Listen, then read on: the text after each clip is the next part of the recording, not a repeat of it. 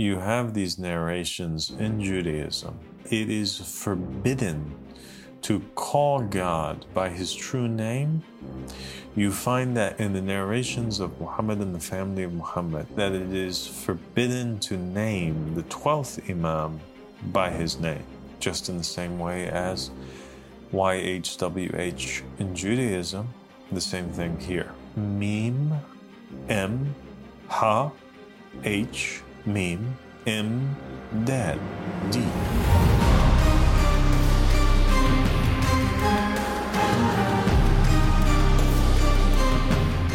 أعوذ بالله من الشيطان الرجيم بسم الله الرحمن الرحيم اللهم صل على محمد وآل محمد الإمام المهديين وسلم تسليما السلام عليكم ورحمة الله وبركاته. My dear sister Tiffany.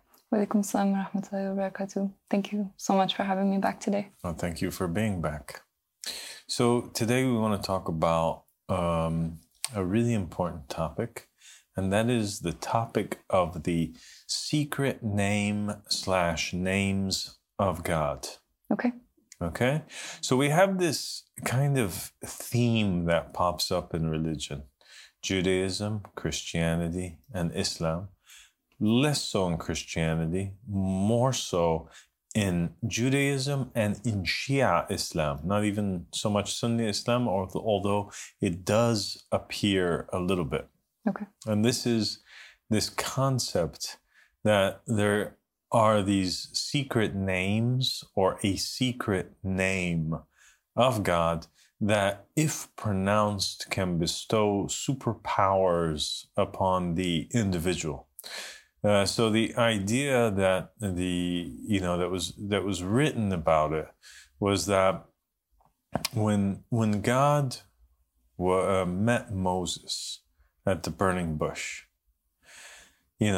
Moses, he goes there, he hears God's voice. It's this voice that's coming from 360 degrees. He looks, he sees that there's this burning bush in front of him. It's fire, but it's not like normal fire. The bush itself is not burning, but there's this fire that's on it, And so he asks, God at the end of the conversation, so he gets all these commandments from him. He gets all of these, all this information, he gets all this direction from him. And at the very end, Moses says to God, okay, well, when the Israelites ask me, when I go back to him and I say that, like, you have to do this and you got to do this and this is the plan and these are the commandments, when they ask me, who sent you? What should I say? Which is crazy because it's either one of two things. Either Moses at that point knows who sent him and he just knows that it's a secret, and so therefore he's asking God for what name he would like to be called by in public, Or at that point, Moses doesn't even know who he's talking to, and he doesn't even know who's sending him. Yeah. And then the response comes back, to Moses that, tell them, I am that I am sent me. Yeah. I am that I am. And then after that, the idea became that God did not want to tell them his name directly, but it was more like a response whereby he's just telling them, that it is what it is. Yeah. Mm-hmm. It is what it is. Don't worry about it. Yeah. Yeah. I am, all that you think that I am. I am the God of gods. Don't worry about it. Yeah. Instead of telling him that, like, my name is Jack, or my name is John, or my name is Joshua, right? Yeah.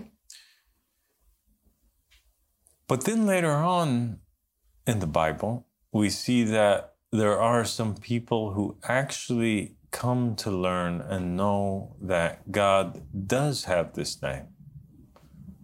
But it's a sacred name that nobody else is allowed to know except for the priests, that is, the head priest that is dealing with the Ark of the Covenant, that is the hujjah of the time, so to speak, or the person who is communicating, who's left in charge to communicate between God and between the people.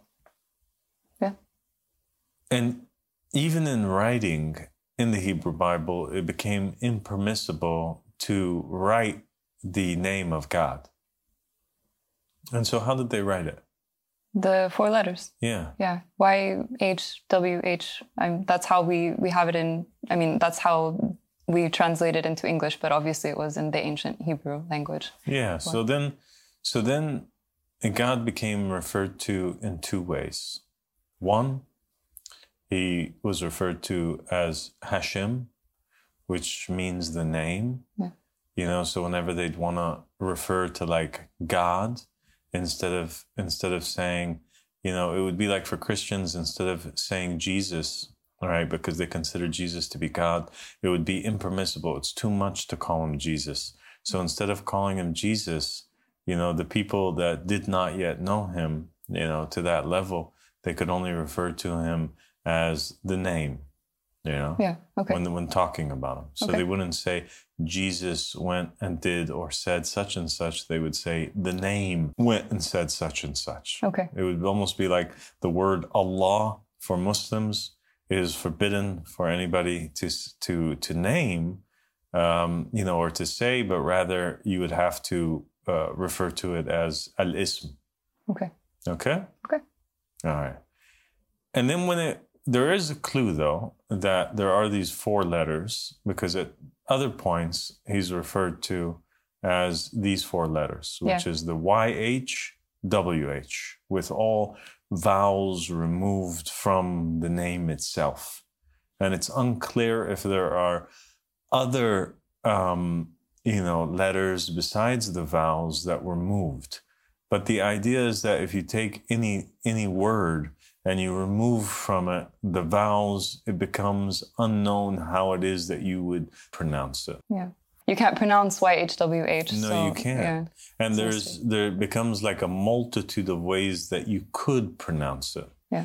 So you could pronounce it Yahweh or Yehu, or you could pronounce it Jehovah, so there's becomes all of these different ways of being able to pronounce the name. So essentially, the name is safeguarded and it's lost. Yeah. There are these traditions that mention that the rabbis wrote and said that the name was once known, and it was 12 letters, and the people they that weren't deserving, they all knew the name. And when they knew the name, they realized that the truth or the reality was not as they thought. And so instead of adjusting their thinking to what it really is, what they did is they corrupted the meaning and twisted the truth instead. And for that reason, that's part of the reason why the name was taken from them once again, and they were not allowed to, or it was lost and they were not allowed to speak it openly. Wow. That's very interesting. Yeah. So from that, we come to the conclusion that there's a heavy reality or understanding that comes along with knowing this name. We know that in both Judaism and Islam, Adam, he knew this name. There were a few prophets and messengers that did know the name, and there were many prophets and messengers that only knew parts of the name, or certain letters from the name. In the Quran, when it says, and God taught Adam all of the names, this is an indication that Adam clearly knew also the name of God, because it is an unlimited statement. There's no exceptions to it when it says all of the names. So it's all of the names of the things in addition to the name of God. And the assumption is that because he knew the true name of God, that he gained authority and power over the angels and all other living beings. Wow. Yeah, I mean, that makes sense. It does say clearly that he knew the names of all things.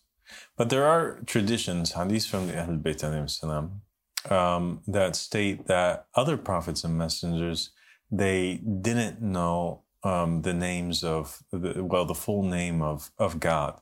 And there's also this concept in Islam that there is the greater name of God. So in Islam, Allah, or the 99 names of God, these would just be names of God. Okay. Okay? Like attributes of God. Yeah, but at the end of the day, they're just names of God. Okay. Okay? But then there's this thing that appears in the narrations where there's this greater name of God. Okay.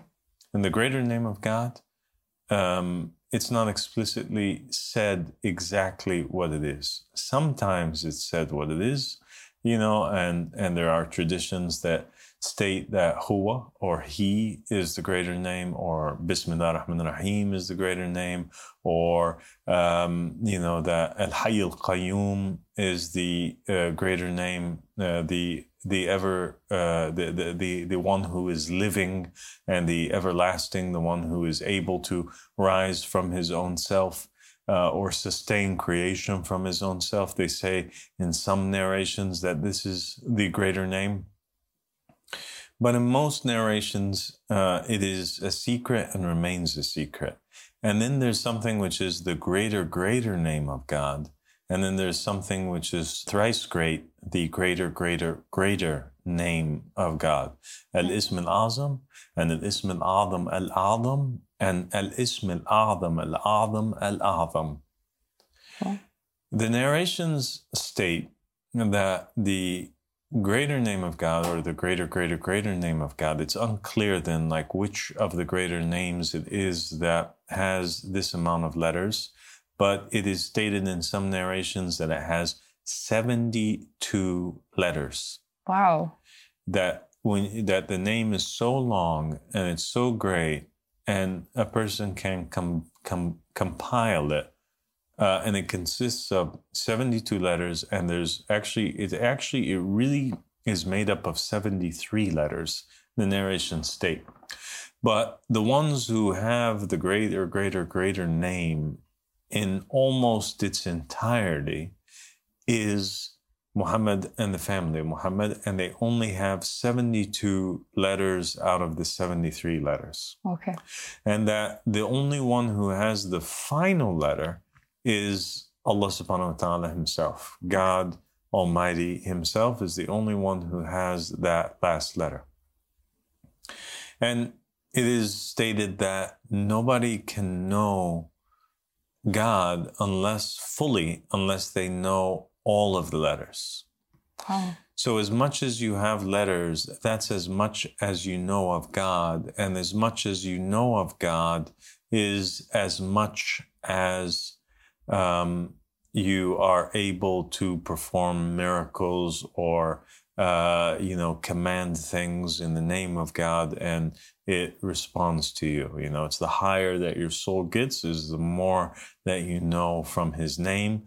And it's kind of like, if you're to simplify things, if you're speaking to an individual, and you don't know their name, then you obviously know them very little. It's like they're a stranger to you. Yeah. In the same way, God of the Old Testament, even though he was with the Israelites and he was their God and they were his people and he chose them and they took him as a Lord over them, you'll notice that they always keep going astray. Yeah.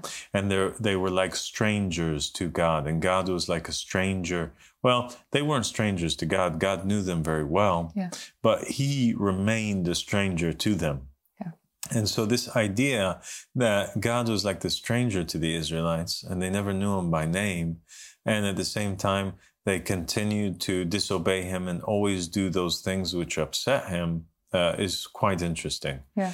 And Ahmed Hassan Salami gave this example, in the Book of Monotheism, when speaking about the greater name of God, where he said that, for example, if a person knew Muhammad, all of the letters of the name Muhammad, and if you knew him, if you knew all those letters, you could, and the name, you could say, I know Muhammad. right? But if you're missing the dal, if you're missing the D in the end of Muhammad, can you still say that you know Muhammad? No, you would say then that you know Muhammad, and that's a whole different character. Yeah. You know, oh my gosh, you can grab the attention of the individual by calling their name. Yeah. So your name is Tiffany, right? Yes. You know, if I say Tiffany, you're going to look back at me, right? Because I grabbed your attention, because I called you by your name. The same idea with God. If I just said, hey, Tiff, you would probably still look. Yeah. And that's why, you know, those prophets and messengers that knew some of the letters from the holy name, they could still know enough of the letters to grab the attention of God, and that he would, respond to their supplication, you know, because they knew him partially, but they didn't know him in his entirety. To call you Tiff, maybe this is just kind of like a sathi type of relationship, a friendship. A colleague might call you something like this, where maybe somebody that's closer to you in a more intimate setting would call you Tiffany, right? Yeah. You know, by your because name. that's kind of like a nickname. This is your full name. Yes. Right? Mm-hmm. And somebody who even knew you better would call you Tiffany Oldani. Mm-hmm. And then somebody who knew you better than that would know, for example, the name of your father or the name of your grandfather. Yeah. Right? So the more names that they know about Tiffany, the more intimate the relationship is, the more that they are close to this individual. The same thing over here. Yeah, it makes perfect sense. Yeah. It's a beautiful way of thinking about it, this relationship of the name, knowing the letters of the name, and this closeness to God. It's a very interesting way of thinking about it that I never thought of before. In the narrations too, it's unclear, when it says like the letters, and that there's 72 letters, it's unclear if those letters are the same like our letters. Yeah. Yeah. So, for example, it's unclear if alif would be counted as one letter or not. Okay. Alif is like the A of Arabic. Yes. And the A of Hebrew. So it's unclear, because in some narrations, the Ahlul Bayt alayhim salam, they say that Alif Lam Mim in the beginning of one of the surahs, that this makes up one letter. Even though it's 3 Arabic letters that are combined together, these 3 Arabic letters count in the narration as one of the letters from the 72 or 73 letters that make up the greater name of God. Very interesting. It is. Yeah.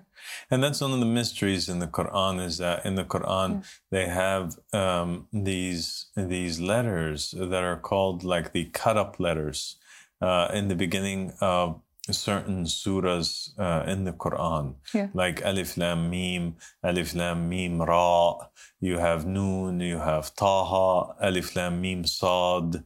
So people have been confused as to what these letters in the very beginning of certain surahs are even referring to. Some have said, these are different names of the Prophet Muhammad, that one of his names is Noon, and one of his names is Taha, and one of his names is, other people have said that, no, what it is that some of these letters are actually referring to, or are code words for the Imams from the Ahlul Bayt alayhim salam. Okay. So you might have, because the Arabic letters are 28, and there are 14 letters that are called the al-huruf al-nuraniyya, the light letters, and it is these light letters that are mentioned at the beginning of certain verses from the Quran. So half of 28, which is the complete alphabet in Arabic, is 14. There's 14 infallibles, and therefore each one of these letters represents one of the infallibles. So one of them is Fatima Zahra, one of them is Imam Ali, one of them is Muhammad. They're code words for, for their names. That is really fascinating. I've always wondered about these letters in the beginning of certain surahs, because they're quite a mystery. What are they doing there? What is the meaning of them? And it's interesting to hear this potential explanation. Yeah, other people have said that they represent certain prophets and messengers that have come throughout history. But what we do know for sure from the narrations of the Ahlul Bayt alayhim salam is that they are all letters from the greater name of God, that only the Hujjah from the Ahlul Bayt alayhim salam, he can take them and he can basically formulate them together, mesh them together, or invent from them not invent, but like he'll be able to rediscover like pieces from the puzzle. You put them all together and then it forms the greater name of God. So the idea is that the secret name of God is in the Quran, but it's like cut up by these light words, light letters being split up, and that if they're combined together, they will reveal that name. And if you know the name, you can call upon the deity, and the deity will always respond, because now you have an intimate relationship with him. If you can get to know his name, then now you become God's friend, like Abraham was. Okay. Where now, he'll tell you what his name is, as to where before he's a stranger to most people. Yeah, amazing. Yeah, so that, in short, is the idea.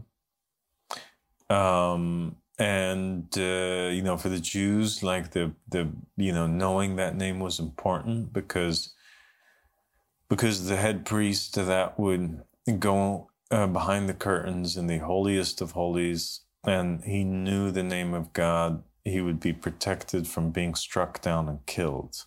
As to where somebody else, if they didn't know the name of God and they walk into his house, and they violate his sanctity, and they are in his presence without having been invited, it would be like a stranger that's breaking into a home. And what would you do if you woke up one day and there's a stranger in your home?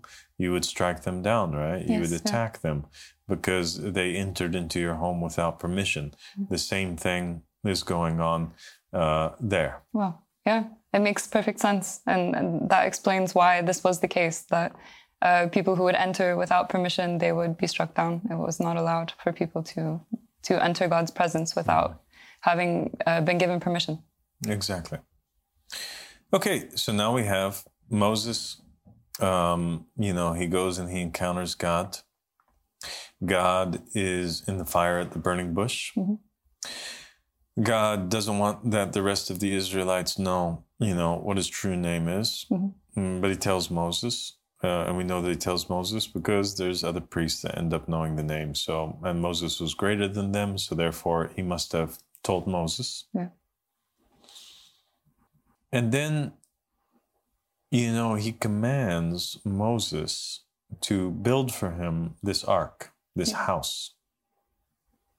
It's a house that can be transported, that can move from place to place. And this house becomes referred to as the Ark of the Covenant. Yeah. And so now this Spirit, which is the Spirit of God, that is dwelling in the tree, in the bush, and that according to narrations formerly dwelt upon the top of the tree of knowledge of good and evil in the Garden of Eden, and that it also has another name, and its name is this Shekinah. In Arabic, it would be the Sakina. And there's in Arabic and Hebrew, there's always this interchange between the sheen and the seen. Okay. That's why, just FYI, that's why Muslims will say, Assalamu alaikum. Yeah. Peace be upon you. And the Jews will say, Shalom alaikum, right? Because the seen becomes a sheen with them, and the sheen is a seen over here. Okay? Interesting. Yeah. So it's very, very similar, the language, and we can talk about that in another episode. So, shalom, Sakina, Shekinah, this tranquility. Okay. That's what Sakina means, tranquility. This tranquility was resting, the Shekinah, the Spirit of God, was resting above the tree in the garden. And then when it meets Moses, it's meeting Moses in the bush. Yes. Then it doesn't want to stay in the bush anymore. It needs to rest somewhere, to dwell somewhere. Yeah. Okay? Sakina also means to dwell. And so it commands him to make the ark, and it dwells in the ark and above the ark and hidden behind the wings of the two cherubim that is on top of the Ark of the Covenant, right? Right above the throne of mercy, which is at the center between the two wings of the cherubim. Yeah. And now, because he has this new home, the home is able to be carried. Yes. Yeah. Mm-hmm. And he's very specific about how he wants it built.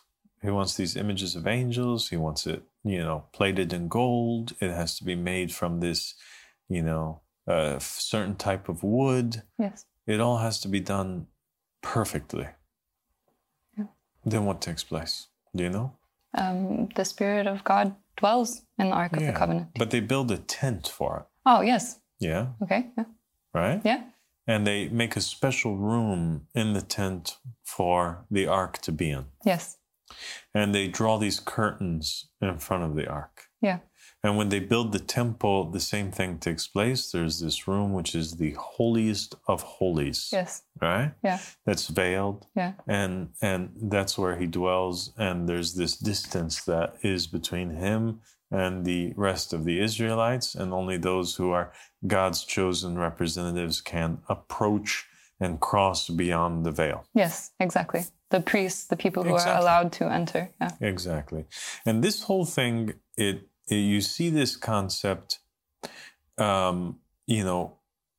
paralleled on a greater scale in the story of Al-Isra wal-Mi'raj, or the night ascension of the Prophet Muhammad sallallahu alaihi wasallam, where, if you imagine the temple, and it has this outer courtyard where most of the Israelites were, and then you can go into the tabernacle, and then in the end you get to the holiest of holies behind this veil. The same thing is playing out in creation, whereby you have the Prophet Muhammad sallallahu alaihi wasallam, and you have these different heavens and these different realms, and the Prophet was able to cross through all of them, and he is the only one who was allowed on the night journey to cross beyond the veil, the emerald veil that was between God and the rest of creation. Okay. So on a larger scale, on a macro scale, God is behind this veil, right? Yes. And creation is below. Yeah. And with the Israelites, the I am that I am, he is also behind the veil in the holiest of holies, and the only one who could cross is the chosen vicegerent of God. Yes. Yeah. It does parallel, exactly. There are these barriers between most of creation and God, and Prophet Muhammad was able to break through these barriers and come so close to God, only 2 bows length distance from God. So yes, he was the one who was able to be in the presence of God because he knew God, right? And then you have the Quran describing what it is that is in this Ark of the Covenant. The Ark of the Covenant in Arabic is called Tabut as-Sakina. Okay. And in Judaism and in Islamic narrations and traditions, the Tabut of the Sakina, the coffin of the Shekinah, is what it's translated to. Okay. Okay, because it basically was built as if it was one of those ancient Egyptian coffins. Yeah. In the same form. Okay. That they would put in there the body parts. Yeah. Except there's no body parts in the Ark of the Covenant. In the place of the body parts or the organs that they used to contain in the jars, what did they place in the Ark of the Covenant? According to Islamic narrations and Jewish narrations, in there was some relics that were left behind by the family of Moses and the family of Aaron. Mm-hmm. Yeah. Okay? Okay, interesting. What were those relics? The staff or the rod of Aaron. Yeah. The manna. And the tablets that had the commandments of God. And there are narrations that state that there was one or two other items, but we'll leave that for now. Okay. Okay? In the Quran, it says that in the Tabut al-Sakina is a remnant, baqiyya, from that which was left by the families of Moses and Aaron. Okay. This word baqiyya, or the remnant of that which was left from them, the remnant of God, only appears in the Quran twice. Okay. Okay? Once in the verse that has to do with the Sakina. Okay. Okay. The Ark of the Covenant. Yeah. And another verse in which it states, Baqiyatullah khayrun lakum in kuntum mu'minin. The remnant of God is better for you if you are believers. Okay. Okay? So now we have this spirit, the Shekinah, it's talking, and then we have it being associated with the Ark of the Covenant, and then we have the verse saying that it's the remnant of God and the family of God, Moses and Aaron, that had, that's left in the Ark of the Covenant. The Ark of the Covenant is the home of the deity. And then we have this other verse that says the remnant of God is better for you if you are believers. Okay.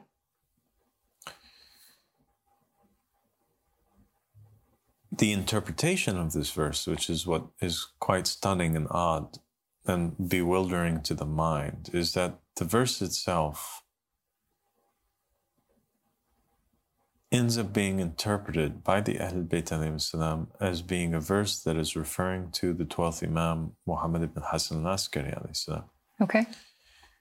Baqiyatullah is a name that is given by the family of Muhammad to the 12th Imam because he is the final Imam, the only living remnant of the 14 infallibles or the 12 Imams, the remnant of Allah subhanahu wa ta'ala, because the family of Muhammad are referred to as the family of Allah. Yeah.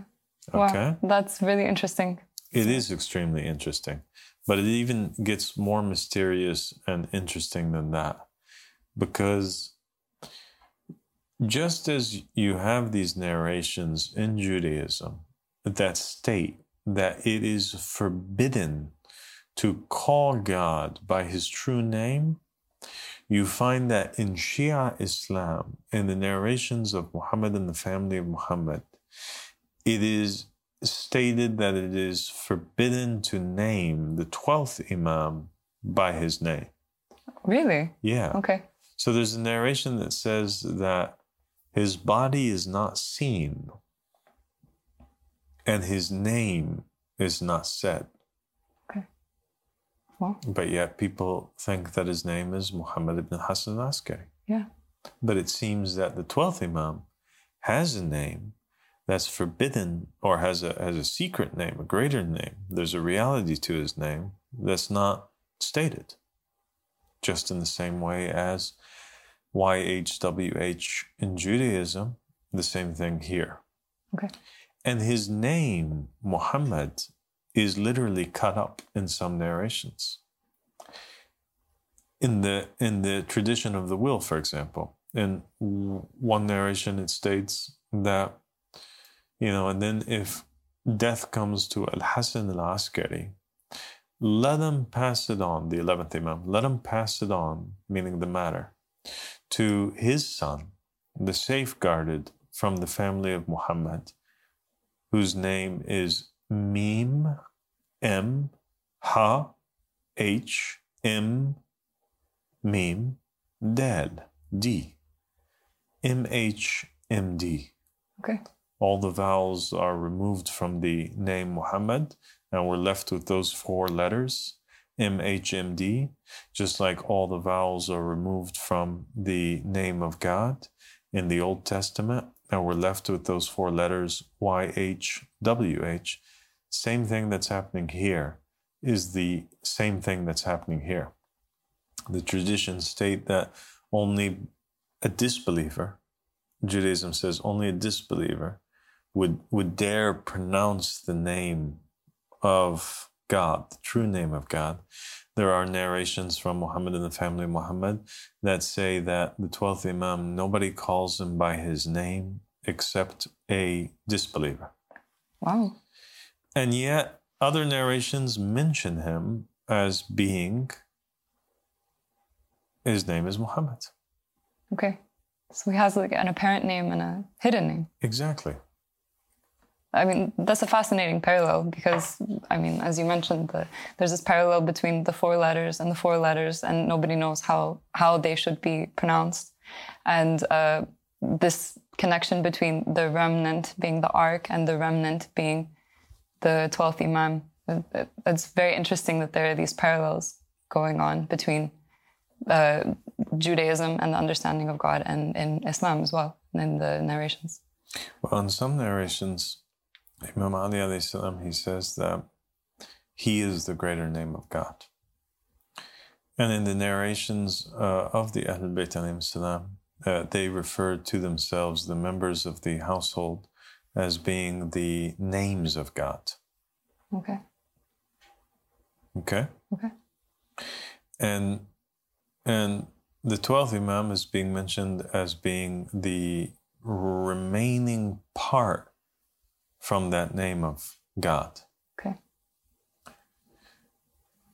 And so we have something that's fascinating that's taking place here, something that's mysterious. Yeah.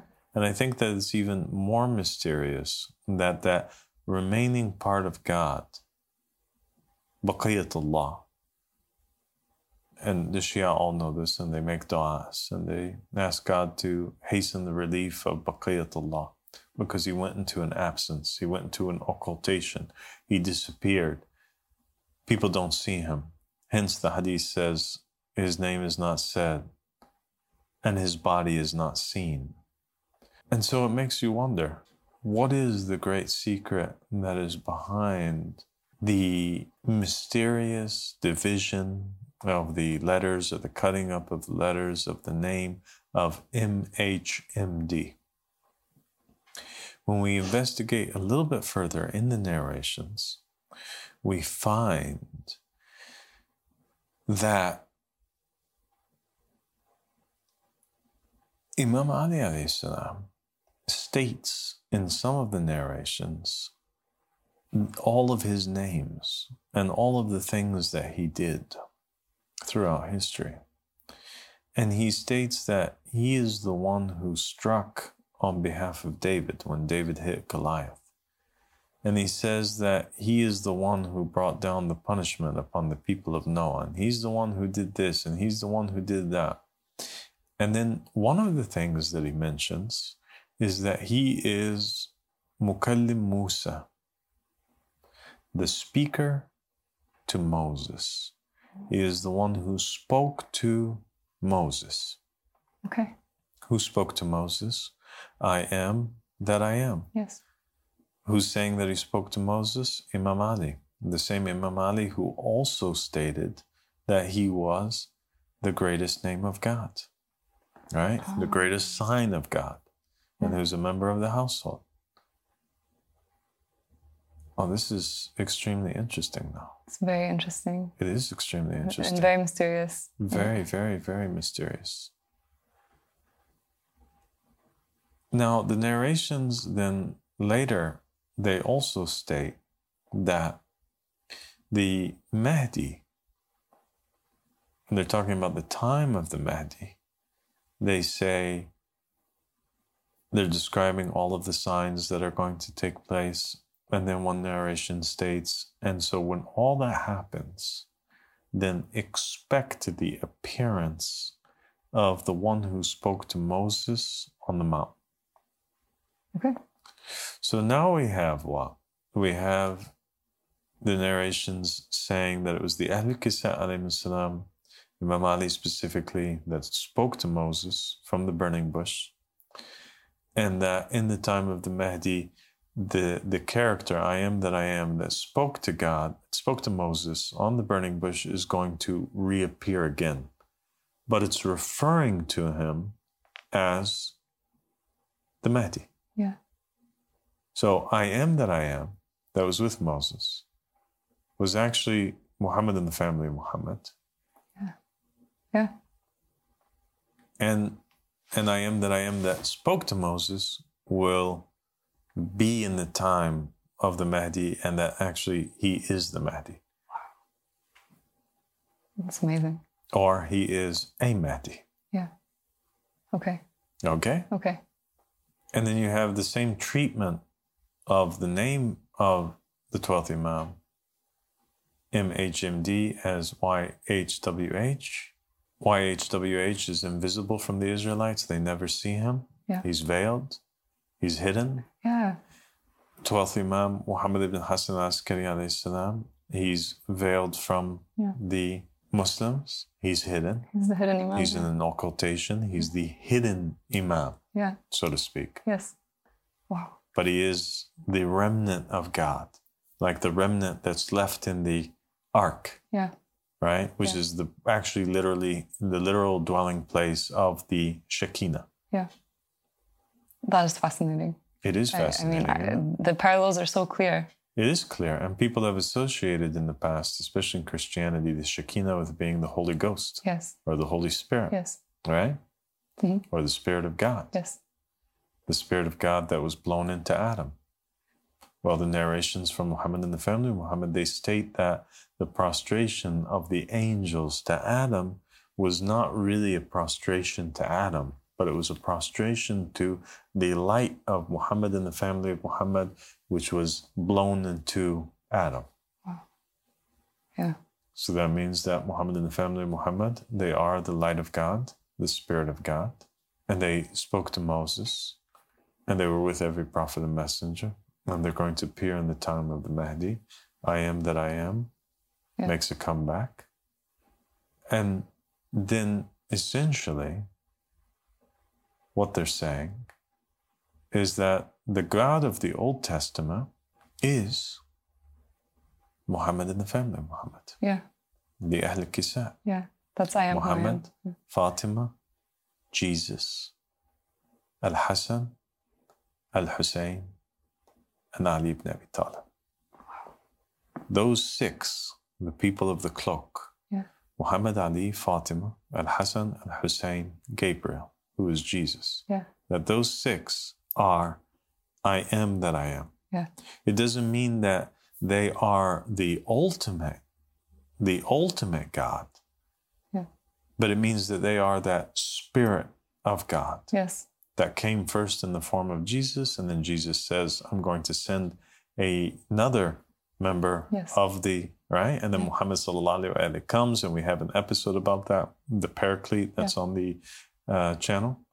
And they appear at this moment, and it was them that enforced all of the prophets and the messengers, and all of them had a part of the Spirit in them, but they manifested in its entirety as Jesus and as Muhammad and as the 14 infallibles. That is, I mean, it just perfectly blends all of these three faiths and all of these verses. I mean, it makes perfect sense.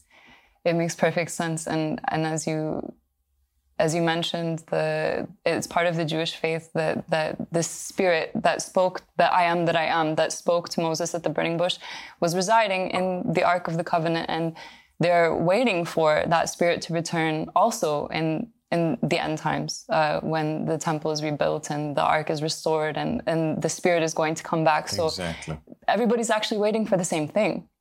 And it comes in the form of the 12th Imam. It's so beautiful. Yeah. So the 12th Imam is the Ark of the Covenant. Yeah. It's a more beautiful dwelling place for this Spirit, you know. A man is a more beautiful dwelling place for the Spirit of God. Absolutely. If people believe that the Spirit of the Lord could dwell in a bush or in a wooden box that's plated in gold, then they have to believe that it can dwell in a more honorable place. And a human being is more honorable than wood, and he's more honorable than gold, and he's more honorable of a creation and more beloved of a creation to God than the bush. And so when God speaks to mankind from the bush or from the ark, we have to believe also that God can speak to mankind through a human being. And he does so in the most perfect way. In perfect ways through the prophets and the messengers up to Jesus. He spoke to them perfectly through Jesus and perfectly through Muhammad and the family of Muhammad. Well, God bless you, Tiffany. Let's stop there, and inshallah we'll continue in another episode.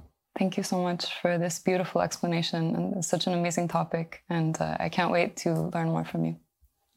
Assalamu alaikum. Alaikum salam.